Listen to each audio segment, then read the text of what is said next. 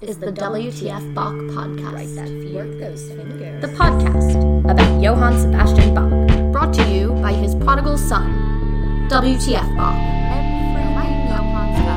Join WTF Bach as he guides your mind through a contrapuntal journey.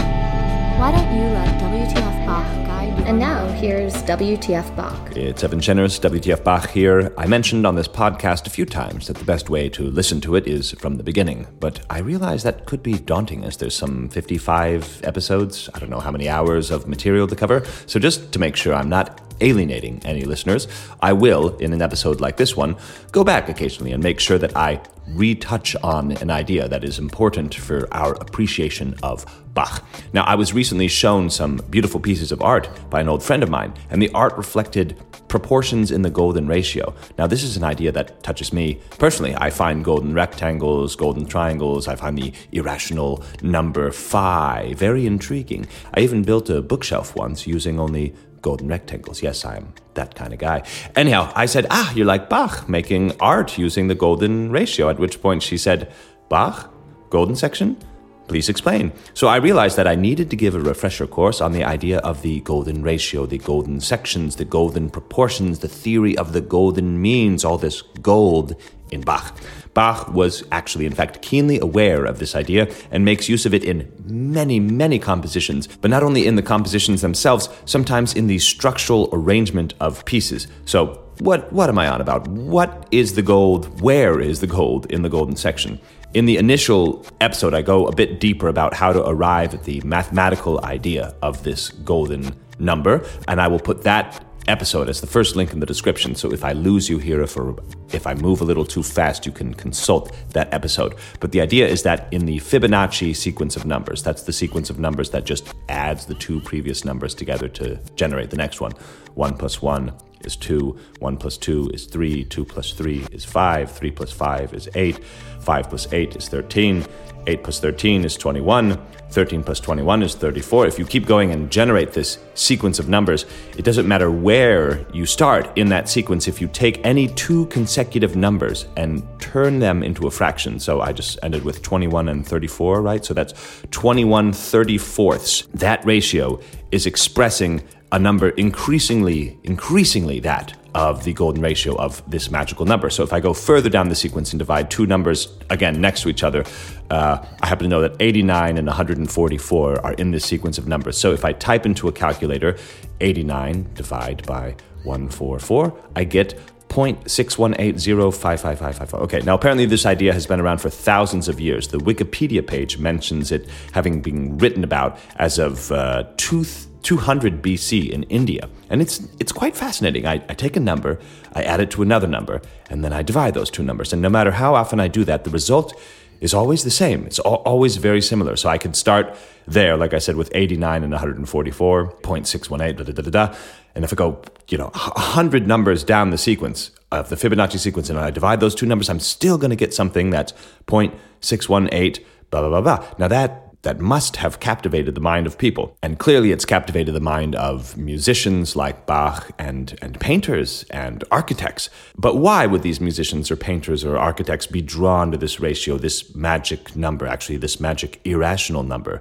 Why would the Italian mathematician who worked closely with Da Vinci, whose name is Luca Bartolomeo de Pacioli, why would he call this number the divine proportion? And I think it was Da Vinci himself who called this ratio golden. Why does this number fascinate artists, say, more so than pi, another perfectly fascinating irrational number?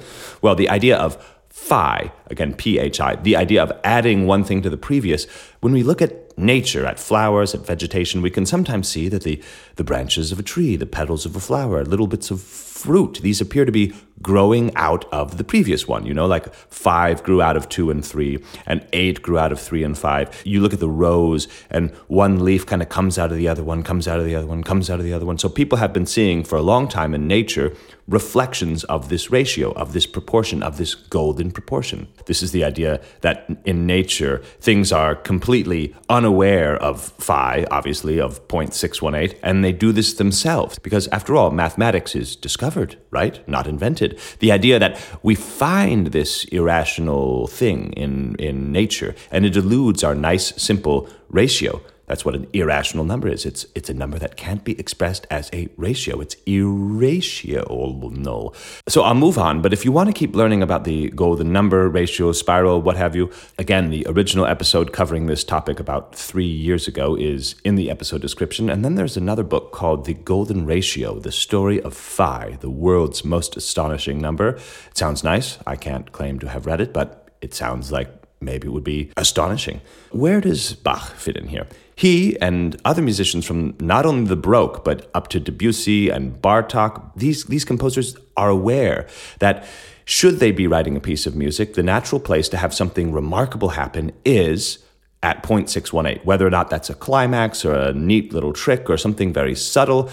These composers, they often put something there at 0.618 or 61.8 or, about 62% of the way through the piece, something happens. Now, I like that number, 61.8, because it's not 2/3, it's not 66%, it's not halfway, it's not 75%, but 61.8, this irrational number. You can't quite put your finger on where that is. The decimals go on and on and on forever. So here in this episode, we are going to examine several examples of how exactly Bach will do that. So how do you at home calculate the golden section of a piece of music that you're studying? Well, you figure out how many measures it has, and then you multiply it by the number 0.618. So for a fugue of 100 measures, or any piece with 100 measures, that's simple. The golden section is at measure 61.8, so about bar 62. Or another example, if your aria has 75 measures, the golden section is 75 multiplied by 0.618 equals 46.3, so somewhere around the middle of bar 46. Now,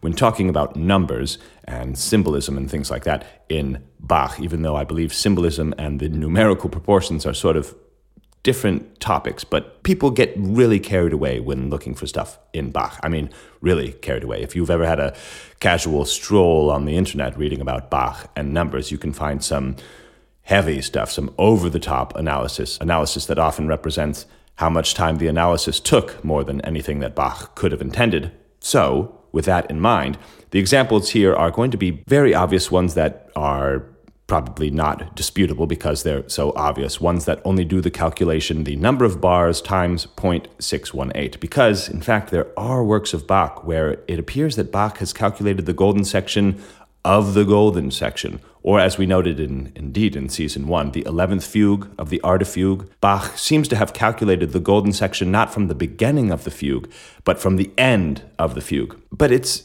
not unique to Bach. Maybe that's hard for us to imagine in today's world, that composers hundreds of years ago had such command of writing music that not only could they compose music that was this complex and sounded coherent, but they could foresee while writing that I'm about 62% of the way through the piece. I'm feeling this. They had this intuition that was so strong that they could foresee this structural moment and do something with the music there that pointed out this proportion. But again, that is quite a different level of musical literacy. So let's move on to our first example. The first one that comes to mind, because really there's so many of them, I just have to pick the ones that come to mind. The first one that comes to mind is the first fugue from the Well-Tempered Clavier. This is a collection of 24 preludes and fugues.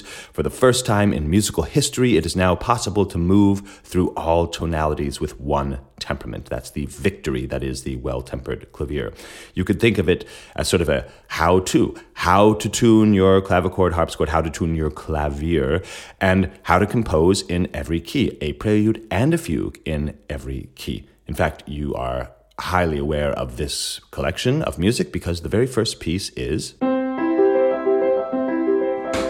It is indeed that very famous piece. That is the first prelude of the Well-Tempered Clavier, and the first fugue is this fugue here. The subject is this.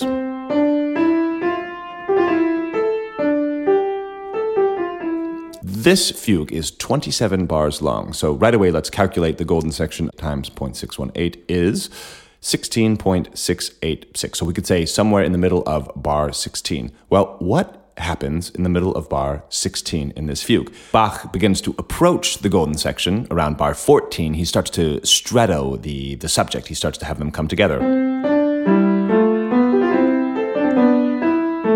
And in the bass, we'll see this stretto, but then right in the middle of bar 16, he says, this is the first time and the only time I'm going to have all 4 voices stretto one after the other, from top to bottom. So here is literally the middle of bar 16. The soprano starts, alto, tenor, and then the bass.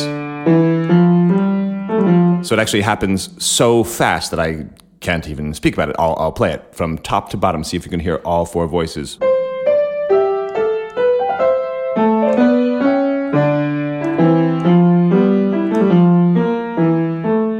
Okay, something like that. I will now play Trevor Pinnock. I'm not going to play the entire fugue for the sake of this episode, but this is Trevor Pinnock, and I will say something when the golden section happens.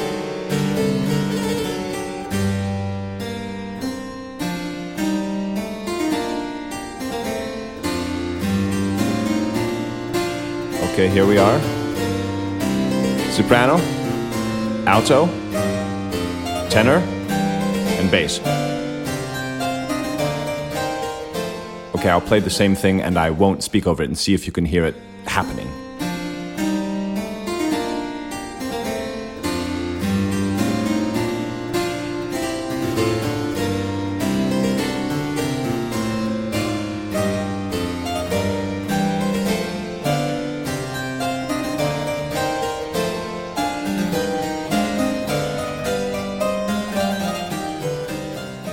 Okay, I was going to move on to another genre, the violin works, but then I thought also something incredible in the golden section happens even in the very first invention. You think that a piece, such a small piece, the first 2-part invention composed for his 10-year-old son, that he would leave out maybe such complexities. But no, the idea of a piece moving from A to B is so ingrained, it's so deep within Bach that even there he will put something interesting. Imagine being 10 years old and coming across this music. The first invention, Bach later changed it to something like this, so I will kind of talk through it.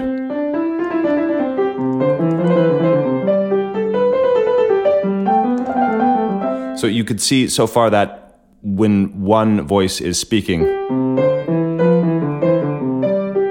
they're going at 2 different speeds, I suppose you could say. For example, you'll hear it here.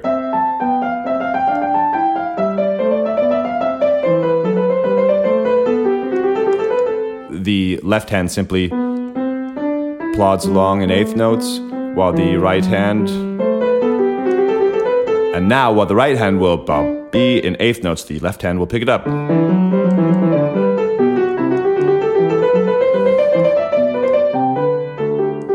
Okay, so where is the golden section here? First, let's see how many bars this piece is. It's 22. I know where the golden section is, so it's halfway through bar 13. But what is going to happen? Where did I stop here? Let's see. Still conversation, we could say, at 2 different speeds. And now the right hand is going to have 8th notes, while the left hand goes on in fast rhythms.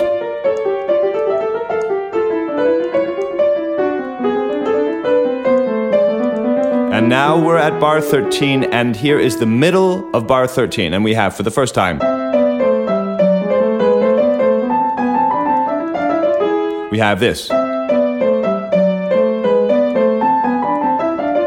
It is the first and the only time in the piece that the voices will travel both at 16th notes at the same exact speed. Before that and after that, the voices will come at 2 different speeds. For example, here's immediately after the golden section in bar 14, the voices separate into 2 distinct rhythms.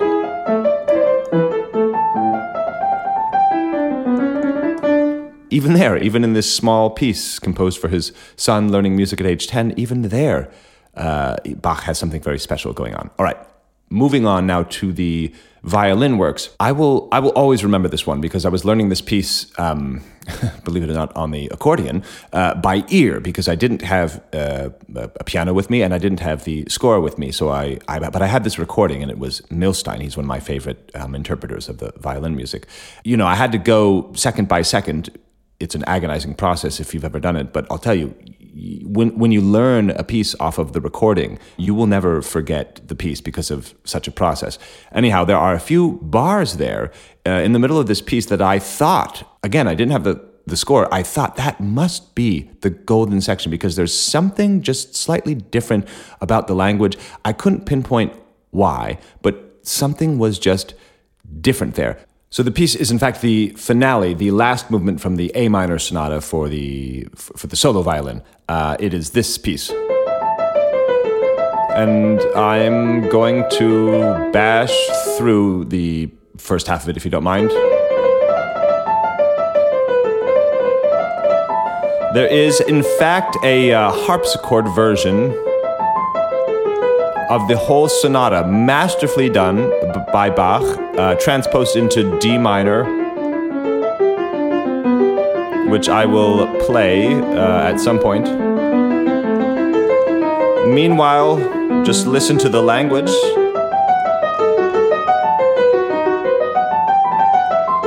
And forgive my mistakes.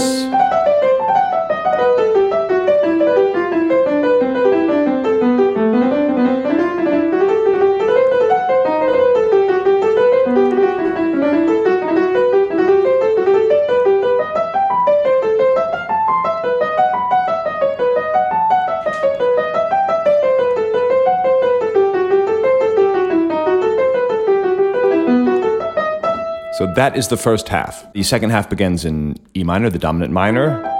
And you're listening to this thinking, how is Bach going to turn this stream of notes, just a stream of notes, into something special at the golden section?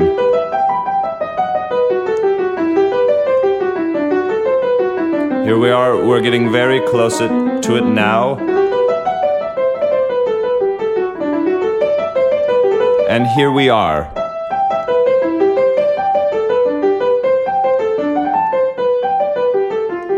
Okay, that was the golden section here. So, first of all, it's in C major.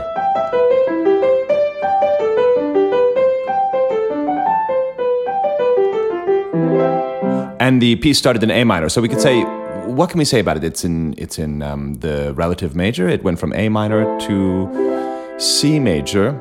He climbs from the bottom of the violin, the open G string here,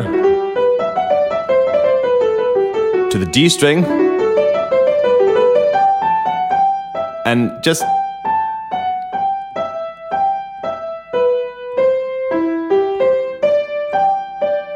there is something about this language here. I think it's possibly the fact that this is just a series of fourths. It's quartal.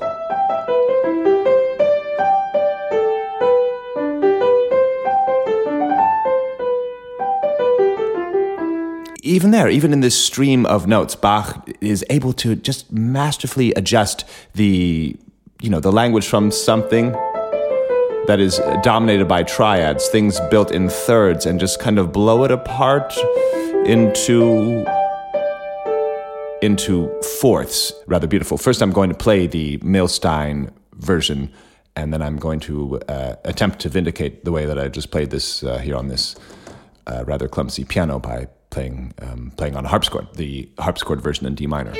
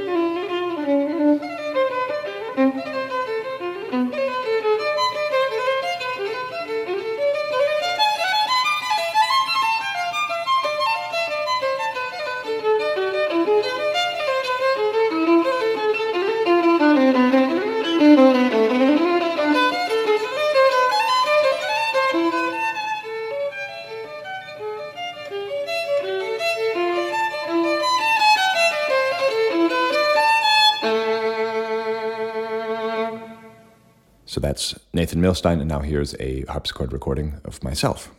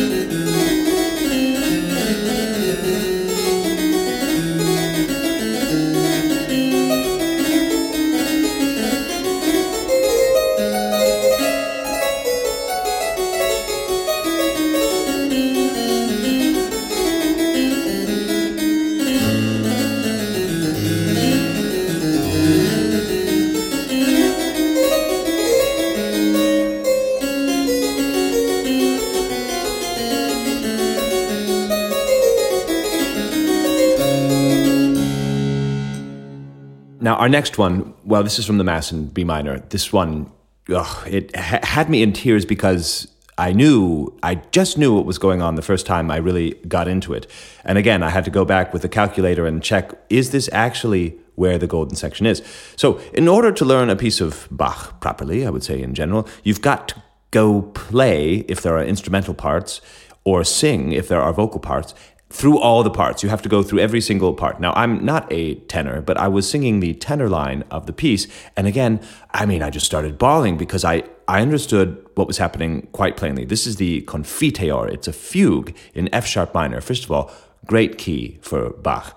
F sharp minor, it's a fugue for choir only and basso continuo. So you got the rhythm section, the Baroque rhythm section moving along, and then you've got the choir taking up a fugue, and the text here, Confiteor unum baptisma, I acknowledge one baptism for the forgiveness of sins. There's a chant melody within the fugue. Now, I've had a slightly difficult time locating exactly upon which chant this is based. So if you can find this chant melody for me, please let me know. Anyways, it's Gregorian chant. It's old chant. You could tell by the style. The chant melody sounds like this. Because I can't find a recording of it, I will sort of make myself sound like I'm in a choir in a church. I'll put lots of reverb on it. I'll kind of make it modal sounding.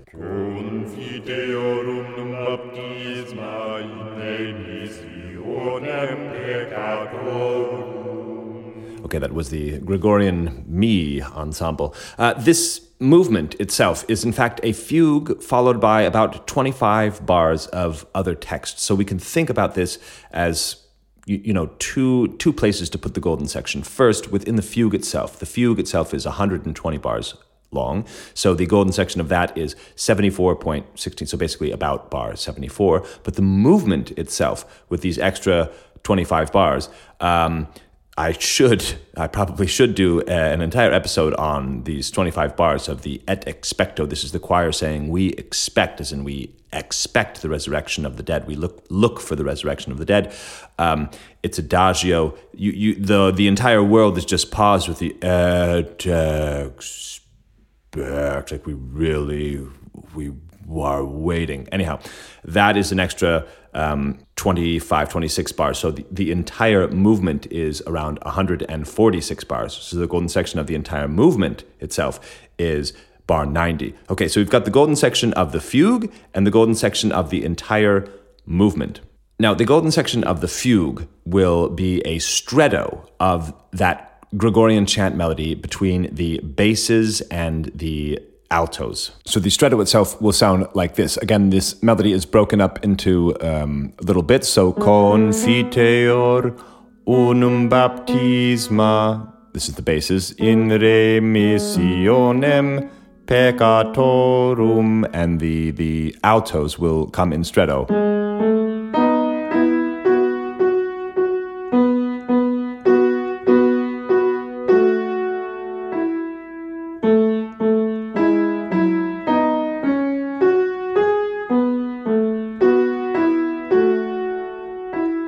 So again, that's the device that he places at the golden section of the fugue. This beautiful stretto, he says, this is Gregorian chant. This is based on this Gregorian chant. I acknowledge one baptism. In the golden section of the entire piece as a whole, that's when he takes the Gregorian chant melody and he puts it in the tenors. If you recall the previous few episodes talking about the chorale prelude and the chorale and who had the original melody, it is always the tenors. Again, the evangelist, always a tenor. This is the person singing the melody. At the golden section of the entire thing, Bach will have the tenors singing out in augmentation that is twice as slow, that very Gregorian chant melody.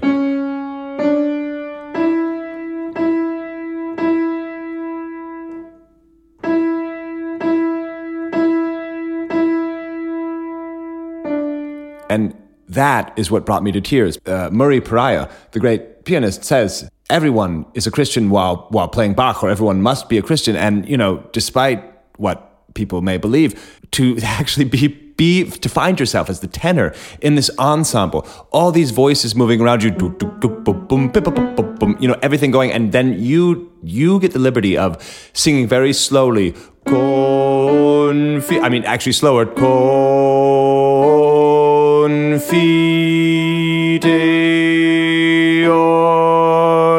it's really like slow motion music. You are really stamping it into I acknowledge this.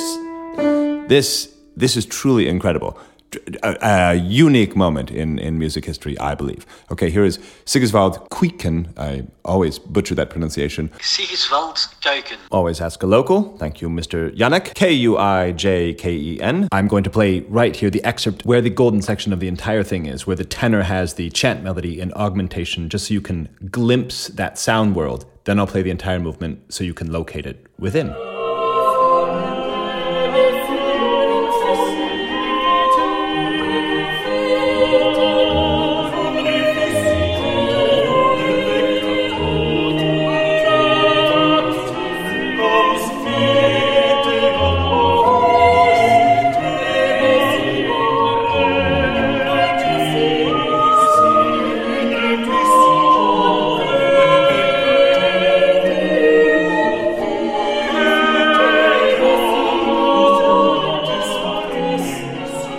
So maybe hopefully you heard very slowly the tenor there.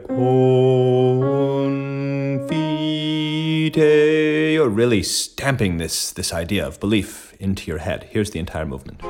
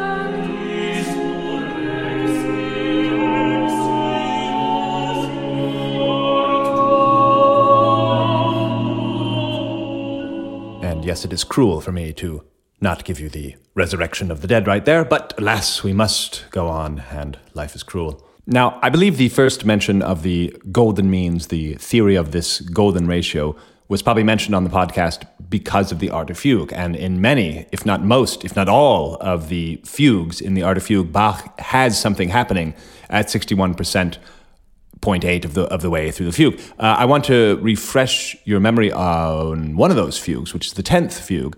It's a double fugue. See, in the Art of Fugue, Bach has several fugues written with this idea, with this theme. And then later he says, okay, not only can we use this theme, but we can use more themes, double, triple themes, even in the last fugue, a quadruple, 4 themes, 1 theme in every voice. The theme here, the other theme besides the Art of Fugue theme, sounds like this.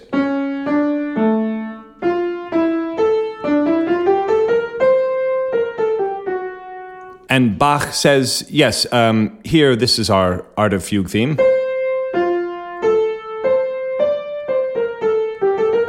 Turned upside down. And he says it can indeed work on the same note. They both start on C.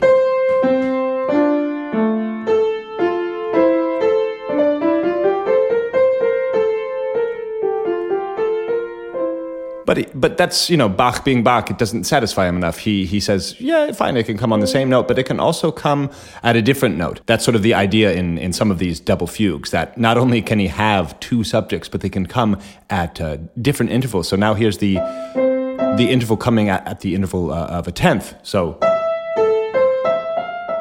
here it was at the same note. And now here it is at the 10th working.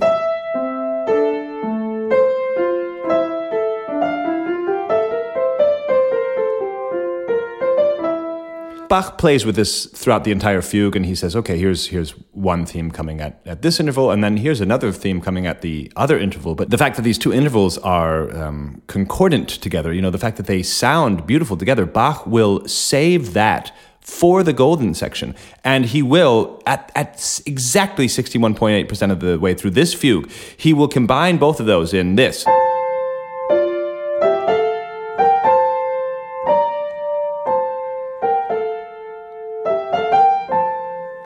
And, that's beautiful. I mean, these are parallel sixths singing out this gorgeous Art of Fugue theme while the second theme comes in the bass.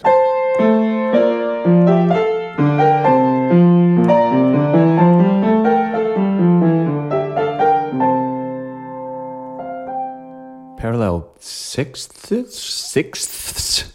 Talk about difficult for non-English speakers. Sixths. Parallel sixths. Equally amazing, or even more amazing, is that for whatever reason, this is the fugue to which Bach added a completely new opening in between the autograph and the printed version. So he tacks on, X number of bars at the opening. So if you can't imagine that this was the same between both versions, then tacking on extra bars shifts this into the mathematical golden section. So did Bach tack on that extra beginning so that this beautiful cry of parallel sixths would be at the golden section? It's possible. It's possible. Bach maybe thought that is such a special moment that I need to make sure it's in the golden section. Here is, it wouldn't be the WTF Bach podcast without at least one electronic version. So here is a section highlighting the golden section, and then you'll hear the parallel six screaming out.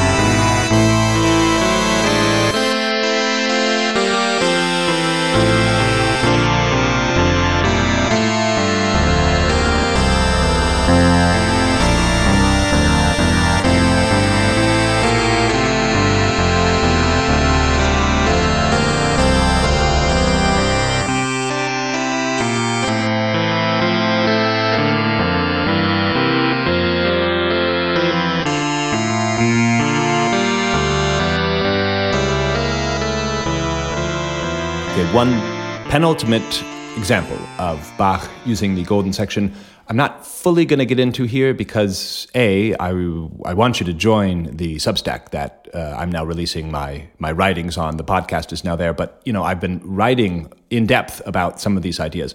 And this is one that I think you should see on paper that I won't exactly describe, but if you haven't already, go to wtfbach.substack.com. It's completely free, and you'll get a notification when I have released a podcast, and you'll also have access to a lot of these writings. Now, one of for me, the most extraordinary organizing principles that involves the golden ratio, the theory of the golden means, are the 6 solo pieces for violin. There are 6 of them. The first 4 are in minor keys, and the last 2 are in major keys. So where do you think Bach makes the division between the minor keys and the major keys? Yes, exactly at 61.8% of the way through the entire set, but through the entire set. Now, I've mentioned that counting measures, it can be very dangerous.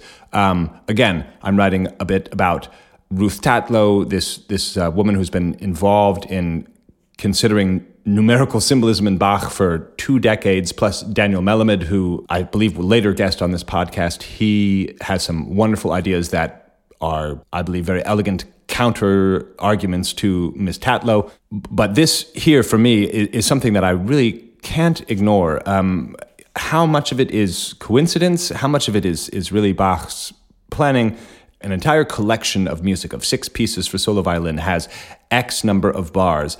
And if you multiply that number of bars by 0.618, it puts you exactly, like to the decimal point at the beginning of the 5th piece, which is the first piece in major. To me, that is extraordinary. So you'll see me writing about that on the Substack. Now, the last example I want to give, since I think the first one I gave was this fugue.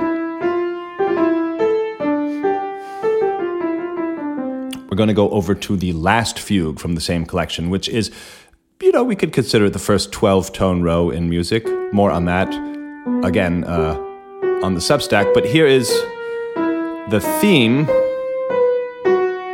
and we've got now 12 notes. Okay. Here it is again without me talking.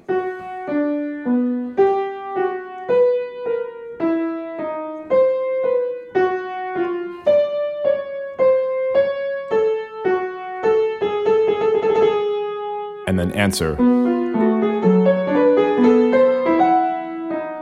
I mean, this sounds like absolute, futuristic music, extraterrestrial music even. The fact that this is 1722, it's 300 years later, and this music still sounds out there. In the counter-subject to this very complicated theme, there is an interesting figure here. Some people see it as a cross. Indeed, it is a musical cross. You hear these notes crossing over each other. People see Bach as carrying the cross, carrying the burden of tonality, and now he's solved it. So you see him, not only carrying all 12 tones with the theme, but you see him carrying the literal cross in the counter subject. It can be pretty heavy to consider such an idea when you're talking about music. So this fugue has 76 measures. So 76 times 0.618 equals 46.96, etc. So, the end of bar 46, or we could even say bar 47. So we go to the end of bar 46, right?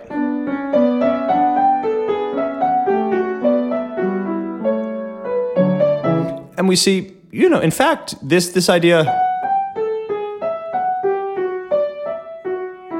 we could say, there are 3 crosses there. Now, 3 with Bach and 3 crosses, Golgotha, right? This could be him saying, I'm going to put 3 crosses here. And we could stop there and say that is an excellent use of the golden section, putting 3 crosses there. But I'm going to take this one step further, my friends. Now, the original cross, if you are to put it together,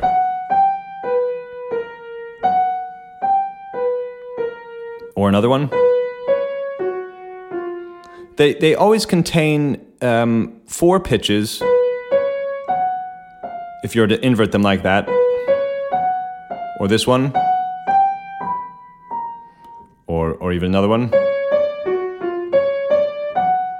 they always contain 4 pitches that, even though they are highly chromatic, are not chromatically connected. So then you ask yourself, what is different about these crosses in bars 46 and 47? And you realize that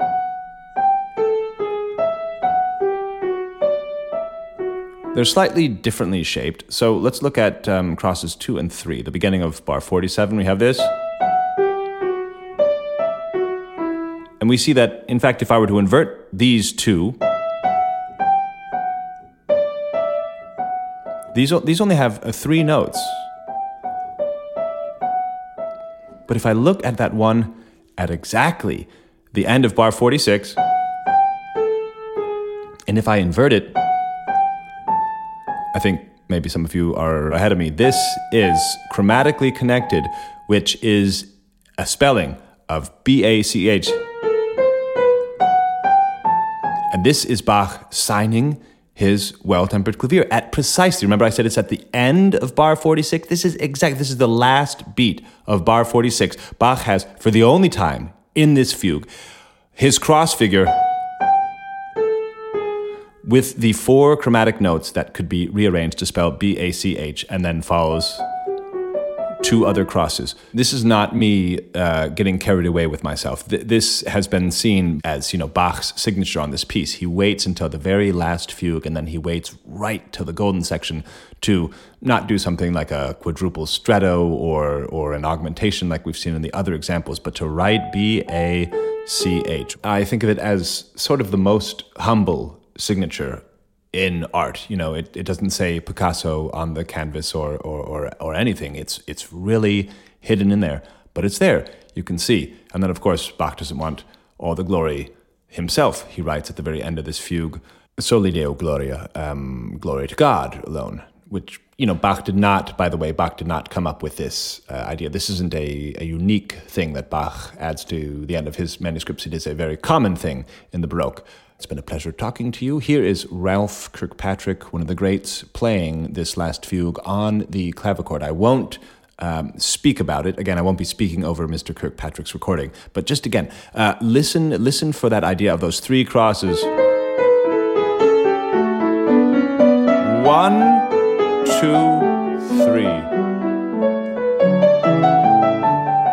Even turn up your volume if you're not satisfied with the sound. This is the clavichord. If you were to speak a normal conversation, that amount of decibels would be drowning out the clavichord. It's such a beautiful, intimate instrument.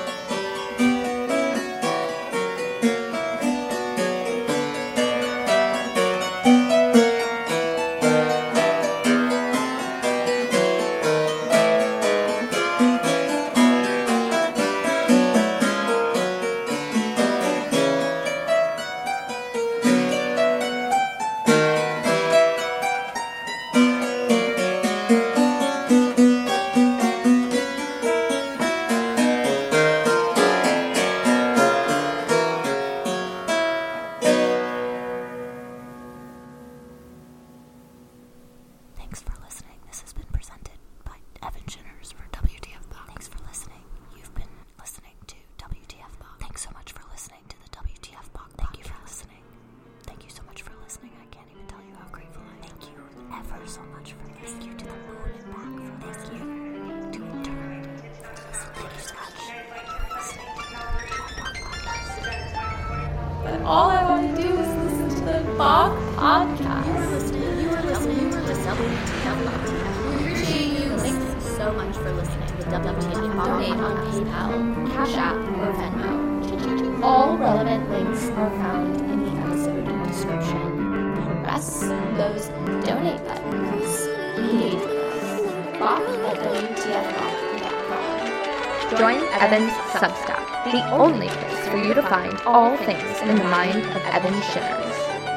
WTFBach.substack.com.